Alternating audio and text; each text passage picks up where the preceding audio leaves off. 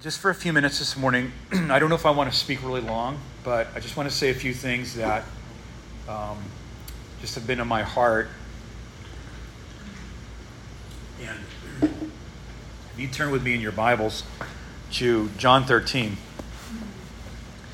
I think that the enemy of our soul wants to just always get our eyes on something that is not Christ, right? And, to get us engaged with something that is such a distraction to his nature and his mission.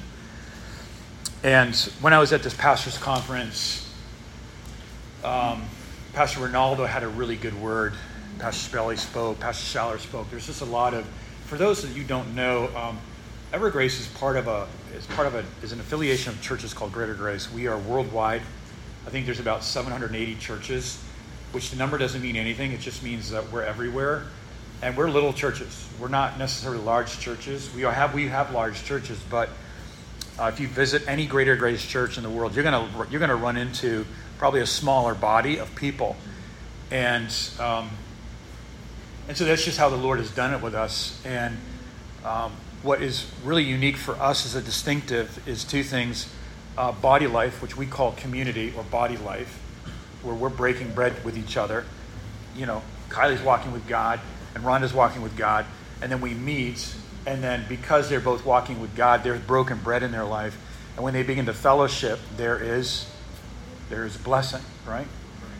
Tony walks with God, or Pastor Adam, or Michael, and whenever we meet together, it's not like how great we are, or look at me, or it's really like this is what God has done in my life. And we can also meet together and pray together, bear each other's burdens, because this is the body of Christ. And so when we think of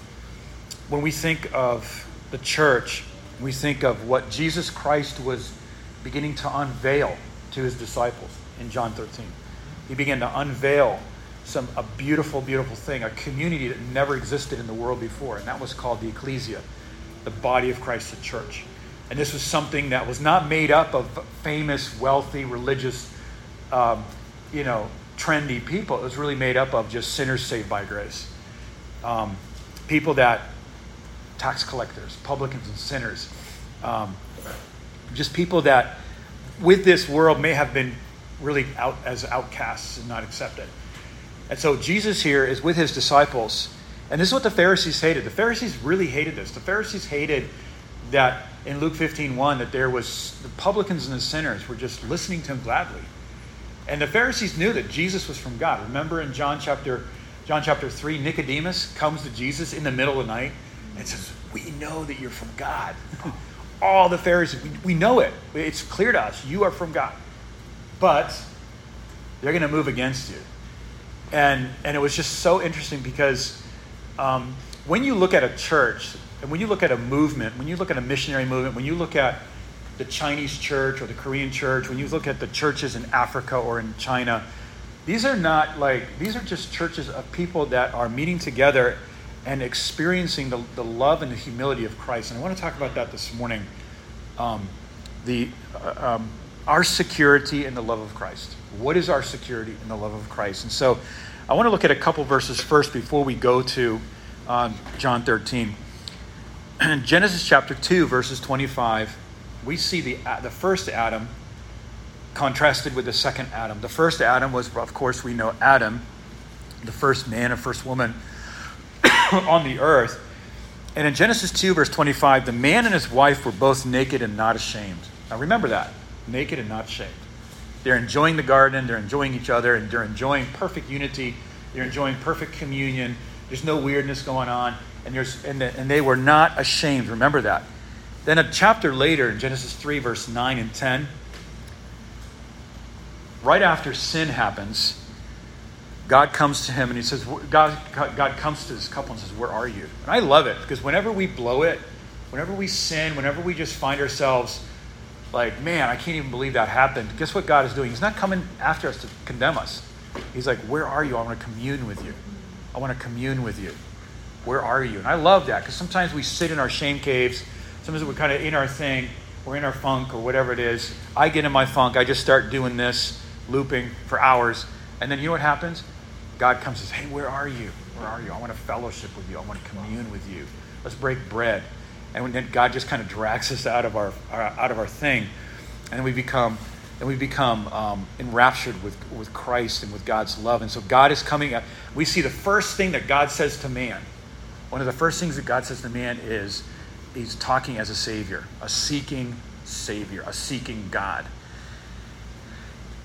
And then Adam says in verse 9 and 10 of Genesis 3, I heard the sound of you in the garden. I heard the footsteps. Okay? I remember when I was a kid and I would get in trouble, I'd be doing something I wasn't supposed to be doing, and then I'd hear my dad's footsteps stomping up the stairs. Not a voice, not anything else, just footsteps, stomps, And I think that when we live in condemnation, when we live in fear, when we live in all the weird things that we can live in because we're living in some kind of comparative program that's not even part of the gospel, we don't hear the voice of God anymore. We're just hearing footsteps, stomp, stomp, stomp, and we're afraid. And Adam says, I heard the sound of you in the garden, and I was afraid. Why? Because I was naked, and I hid myself. And so what happened? They sin. Then they realize that they're naked, and then they're ashamed, and then they hid themselves. They took fig leaves. They took these big leaves, and they just kind of tied it around themselves. And then these fig leaves, of course, we knew after a few hours or a few days would just wither up and die. And they would have to put something else on. And this is just the world's plan. This is the world's way of bringing in a sense of security and peace. It's like, hey, put this fig leaf on. Put this program on. Do this. Be this way. Wear this. Talk like this. Go to this group of people. Go to that meetup. Do this. You need to change this. And guess what? All human opinion, all human ideas that propose to us a sense of security and a sense of love and safety is something that will work for a while, but then it withers up until the next time. The next time we are triggered. And so the results of sin are three things: fear, shame, and control. Guilty fear is more about what has been done. I'm afraid because I did something wrong. Okay? Here's Adam. He has guilty fear. Okay? Number two, shame is more about who I am. It's something wrong with me. We've talked about this before. Guilt is something about what I've done. Shame is about what I am. There's something wrong with me. I'm uncovered. I'm exposed. I don't like the vulnerability, and I need to seek a covering in my environment. I need to hide among the stuff. Saul was an insecure leader. Saul was a guy he was anointed king, but when it's time for him to come out, he was like hiding among the stuff. And we do that. All of us. I do that. I hide in the stuff. And I hide in the midst of all the things that I do. I could be a pastor, and I could hide in all my stuff, and I got all this stuff around me. And the body, Israel, needs to see their king, and they need their communion. And so shame is like when, and everyone in this room, we've experienced. My son, who is, I think the first time I ever saw it was like it was age of 2 or 3. You could just see shame on his face for a moment, and I was like, son, and that you just, as a parent, you just want to dive in on that and just make sure that they understand that you are loved. There's nothing wrong with you. You're loved and you're in a safe place. And so shame is more about who I am. And I think, I remember just, we're living in a culture right now that is just projecting shame on people. And then number 3, what happens after we are guilty, we live in shame? What do we do? What does Adam do here? Adam snaps to control and reacting to his vulnerability, being exposed and ashamed, and he says, I've got to do something. I've got to control the circumstance. And the garden that he's supposed to be tending, the garden that he's supposed to be ruling over, the garden that he's supposed to be protecting, now becomes something that he's hiding in. And I think that sometimes God has given you and I things to rule over in our life, to exercise blessing, to exercise the mind of God. And we wind up hiding in it because we lose sight of who we are. We lose sight of the forgiveness of sins. And then we snap to control. I've got to control this. I've got to control this whole environment, because if I don't control it, then I'm out of control, and my shame will be exposed. It's like, that's the beautiful thing about the body of Christ, is that the body of Christ is not a place where we need to hide our shame. So we come in and say, you know what, we don't live in it, but we just understand it. In the body of Christ, in the middle of the body of Christ, is a big cross that's crucified all of that stuff. And I don't need to snap to control because I'm in a safe place. And the second Adam, and let's turn to John chapter 13. And I want to look at this with you. The second Adam, Jesus, is functioning from a platform of being secure. And Adam lived in a utopia. Jesus lived in a desert. Adam had a wife. Jesus had no wife. He was alone. Adam had every animal obey him, and had the entire environment that was around him serve him. Jesus was in a wild wilderness in Matthew chapter 4, where there was no food. Such a stark difference between the first and the second Adam. And the second Adam, Jesus Christ, is understanding, and I love these. Listen to these verses. And before we read these verses 1 through 10 in John 13, I want you to see three things. I want you to see three things about these verses. Number one, the love of Christ means that we don't need to be in control. Pastor Ronaldo said this. He said, love does not control. The love of Christ means that we don't need to be in control. Number two, the second thing I want us to see with this is the flesh thinks, if I'm not grabbing the wheel, things are not going to go right. You ever been in that situation? I have. I'm that kind of a person. That if I feel like something's getting out of control and squirrely, I'm grabbing the wheel, right? I'm grabbing that wheel, and that's human nature. And I remember when I was learning how to drive, I was in an old Dodge van in a high school parking lot. It was a snowy day in New Hampshire. And I'm driving. It was like my dad just decided, okay, we're going to teach you how to drive. I was 15. We go to the high school parking lot, and it's just all snow. I don't know if you've been in New England during the snowy times, but it was snow. They plow, but it's like everybody's used to driving in snow, so it's really not a big deal. And so I'm learning how to drive, and this was a big old Dodge van that had rear wheel drive. So every time I put my foot on the gas, it's starting to do this. So I learned how to drive in a fishtail mode. I was doing this, and I just remember my dad one time grabbed the wheel because I'm and then you know what happened? It even made the situation worse. Because I didn't know what he was trying to do, and I'm trying to steer this way, and he's pulling this way, and it created a very confusing situation. Whenever that we in the flesh try to grab the wheel, which is human nature, we're doing that because we feel vulnerable. We feel like, if I don't get involved here, if I don't do something, then my shame is going to be exposed, and everybody's going to know about the thing that I did.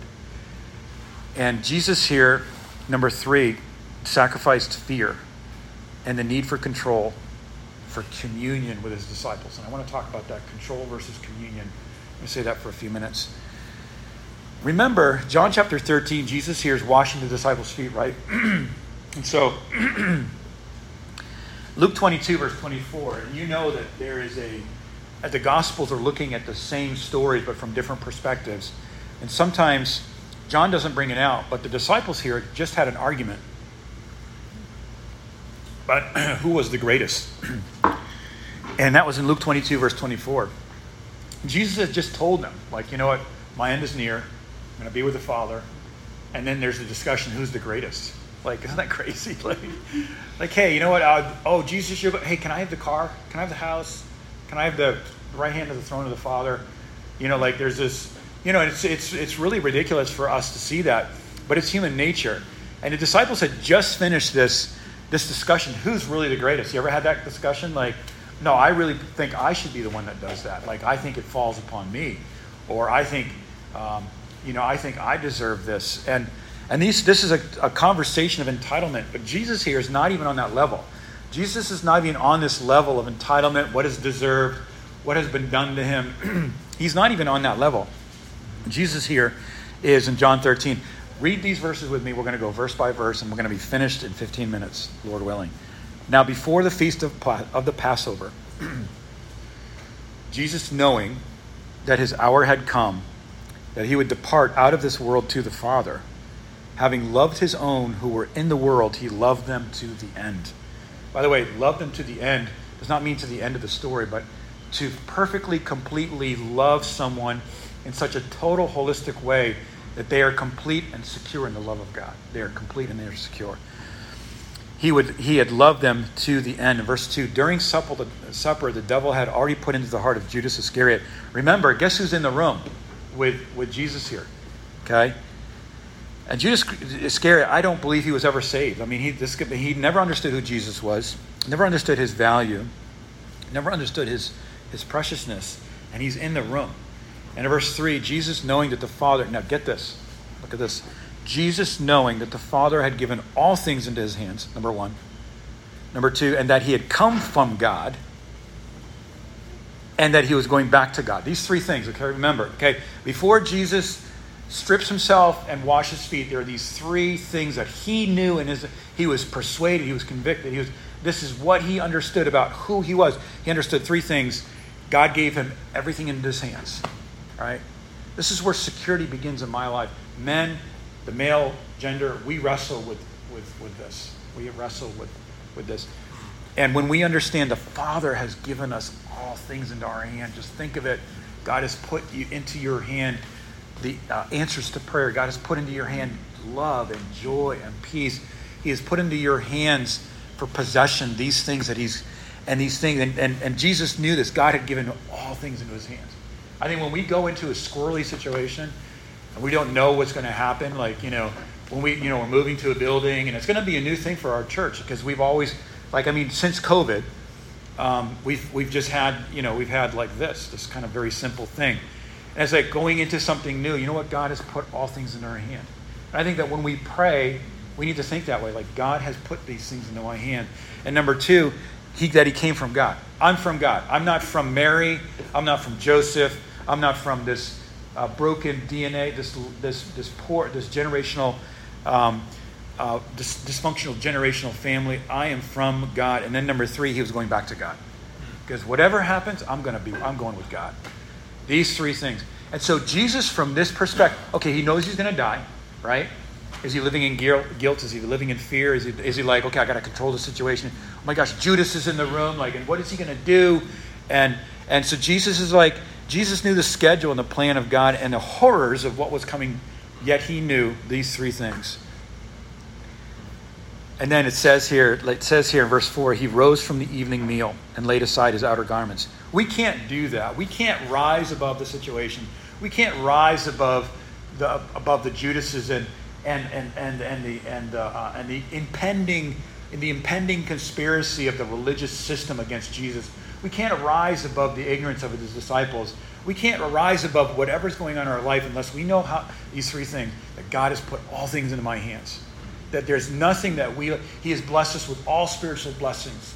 He's given us all things, the Apostle Peter said, that he came from God. You know something? When you look at your life, I didn't come from Dover, New Hampshire. I didn't come from Boston. I came from God. I'm not Jesus, and I don't want this to sound weird, but when you look at yourself, you're not where you came from. You're not from wherever you're from. You're from God. You're born from heaven, and he's going back to God. And I love it because God has our future in his hand. He has our future in our hand. My calling. And he girded himself. He rose from the evening meal, laid aside his outer garments, and taking a towel, he girded himself. What's wrong with this picture? There's supposed to be a servant in the room that did this. Like when you look at Abigail and how she treated David and his men. She bowed her face on the ground, like her forehead was on the ground. And she said, I am your handmaid. And she washed all the feet of David's men. And like, here's Jesus. He's a king of the universe, the creator of the universe. And he doesn't own anything. Can you believe that? Like, I think, if you look at Christianity today, sometimes it's like really funny. Like it's turned into this big honor culture, like, whoa. And like, and it's like, okay, get the security around that guy. And like, you can't even get near that guy. And you can't get his cell phone number unless you're like, and you're on level 22 and he's on level 33 and you're getting up there and then you get his cell phone number. Okay. What is wrong with that picture? I get it. I get it. I mean, I get that. I get it. But Jesus here rose from the meal, laid aside his outer garments because he lived in a position of security.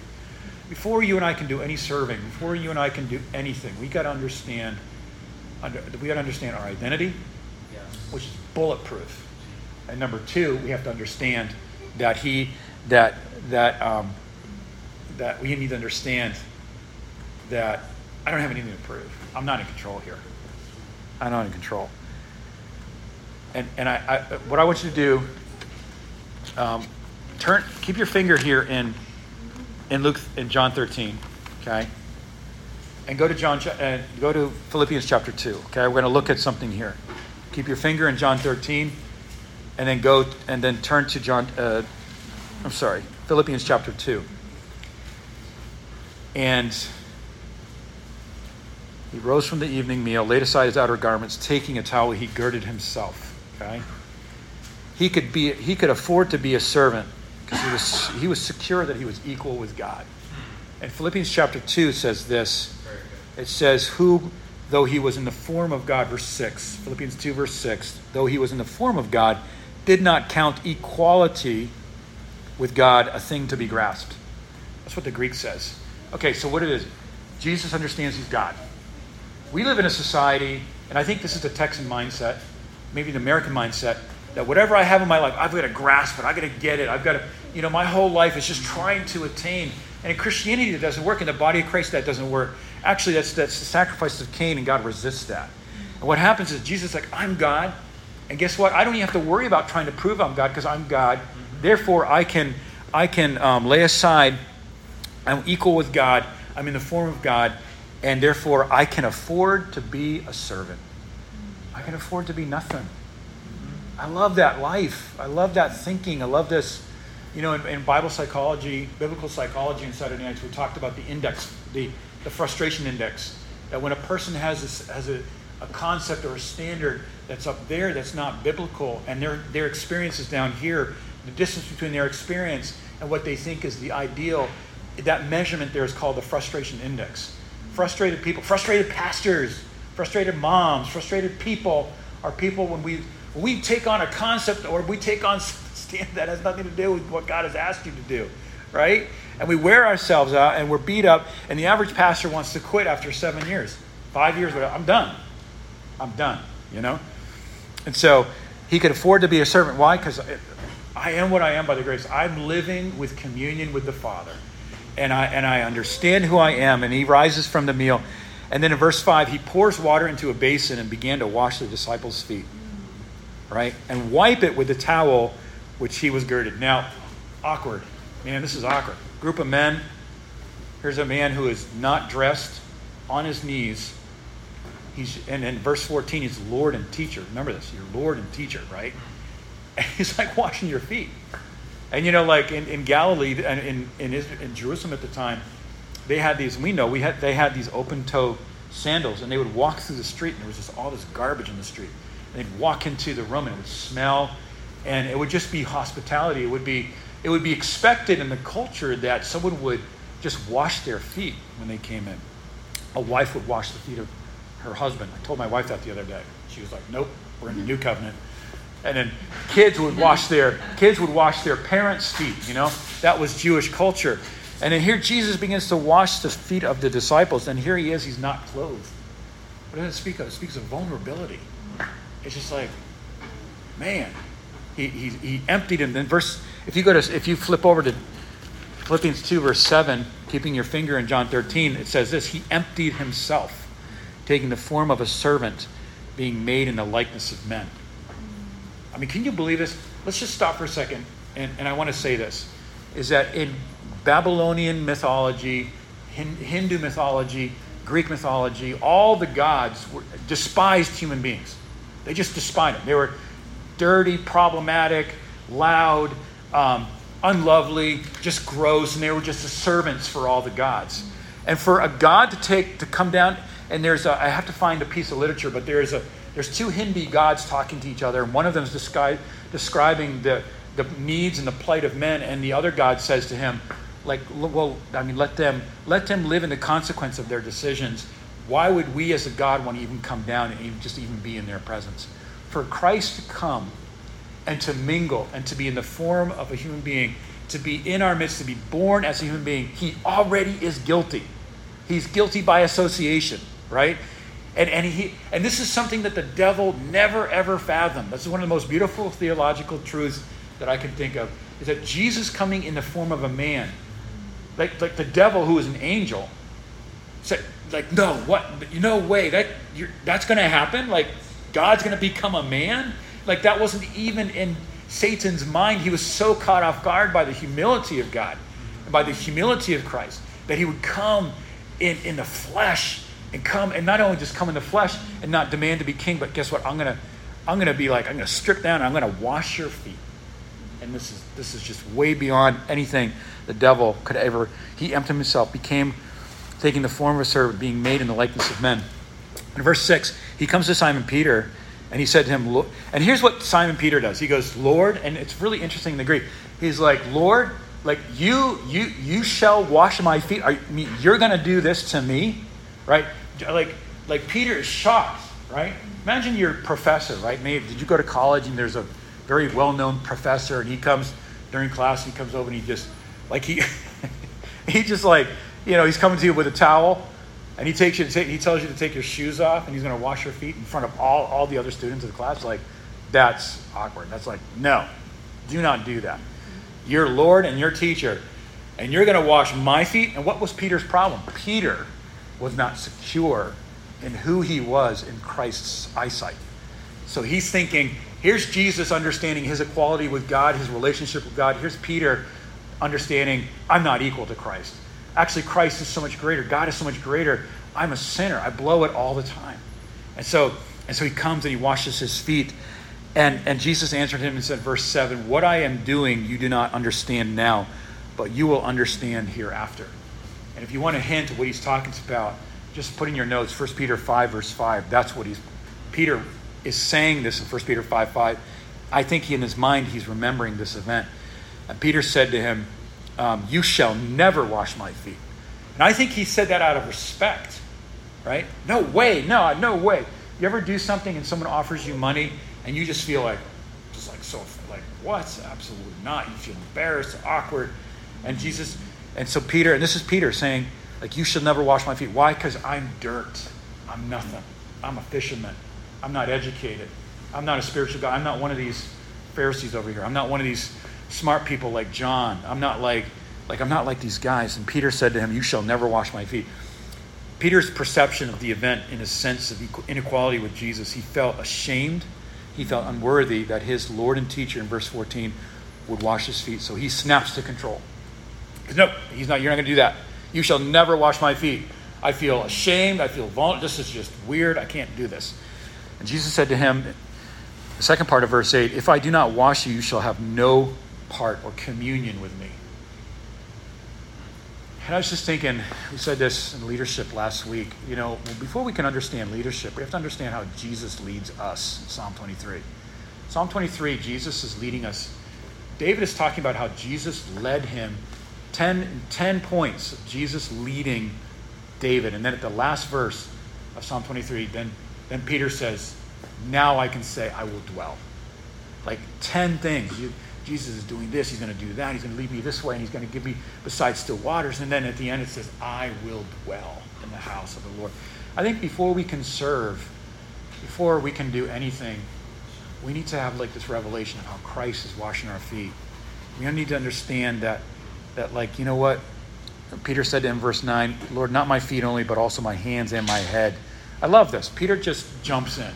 He relinquishes all control of the opportunity at the opportunity of communion. He goes, you know what? If it means communion with you, I'm relinquishing control. And I think this is really hard. I think the longer you're in ministry, the longer you're walking with God, I think it gets harder and harder because you're like, well, you know all this stuff, right? And it's like, well, I know all these Bible verses and I know everything. And it's like, and this is what Jesus says to Peter in John 20. There was a time when you would lead yourself, but now it's coming a time where you're going to stretch out your hands and another will guide you where you would not. And I think that sometimes people look at that verse in a negative way. Oh, God's going to only lead me in the places I don't want to go to. It's not what it's saying. I think what it's saying there is that God's going to lead us to places we would have never, ever imagined. I just want to end with this. What is the personal application here? Number one, relinquish control, because we know that we know what we have from the Father. We know that we are in a position of God's love in the finished work. Just relinquish control. And we know where we are going because God is in control. Not people, not the government, not whatever, not the neighbor, not the person down the street. God is in control. and not somebody else's flesh. And I think that sometimes we look at flesh and we just like, I gotta grab the wheel. Number 2, when we relinquish control, we are free to enjoy communion. Pastor Ronaldo was saying this about a staff, He's like, it doesn't always have to be my way, It doesn't have to be, because what's the most important is that I can sit down and I can enjoy communion. That when we meet here, wherever we meet, that's like my primary prayer, like, Lord, that we could enjoy communion together. Number 3, we're in a shame-free environment. There's no shaming in the body of Christ. There's no shaming in the body of Christ. No shame. Number 4, you are washed. In John 13, verse 10, Jesus said to him, he who is bathed needs not only to wash his feet, but is completely clean, and you are clean. I just want to say this as we close. Just bathe in the forgiveness of God. Bathe in the blood of Jesus Christ. Bathe in his love.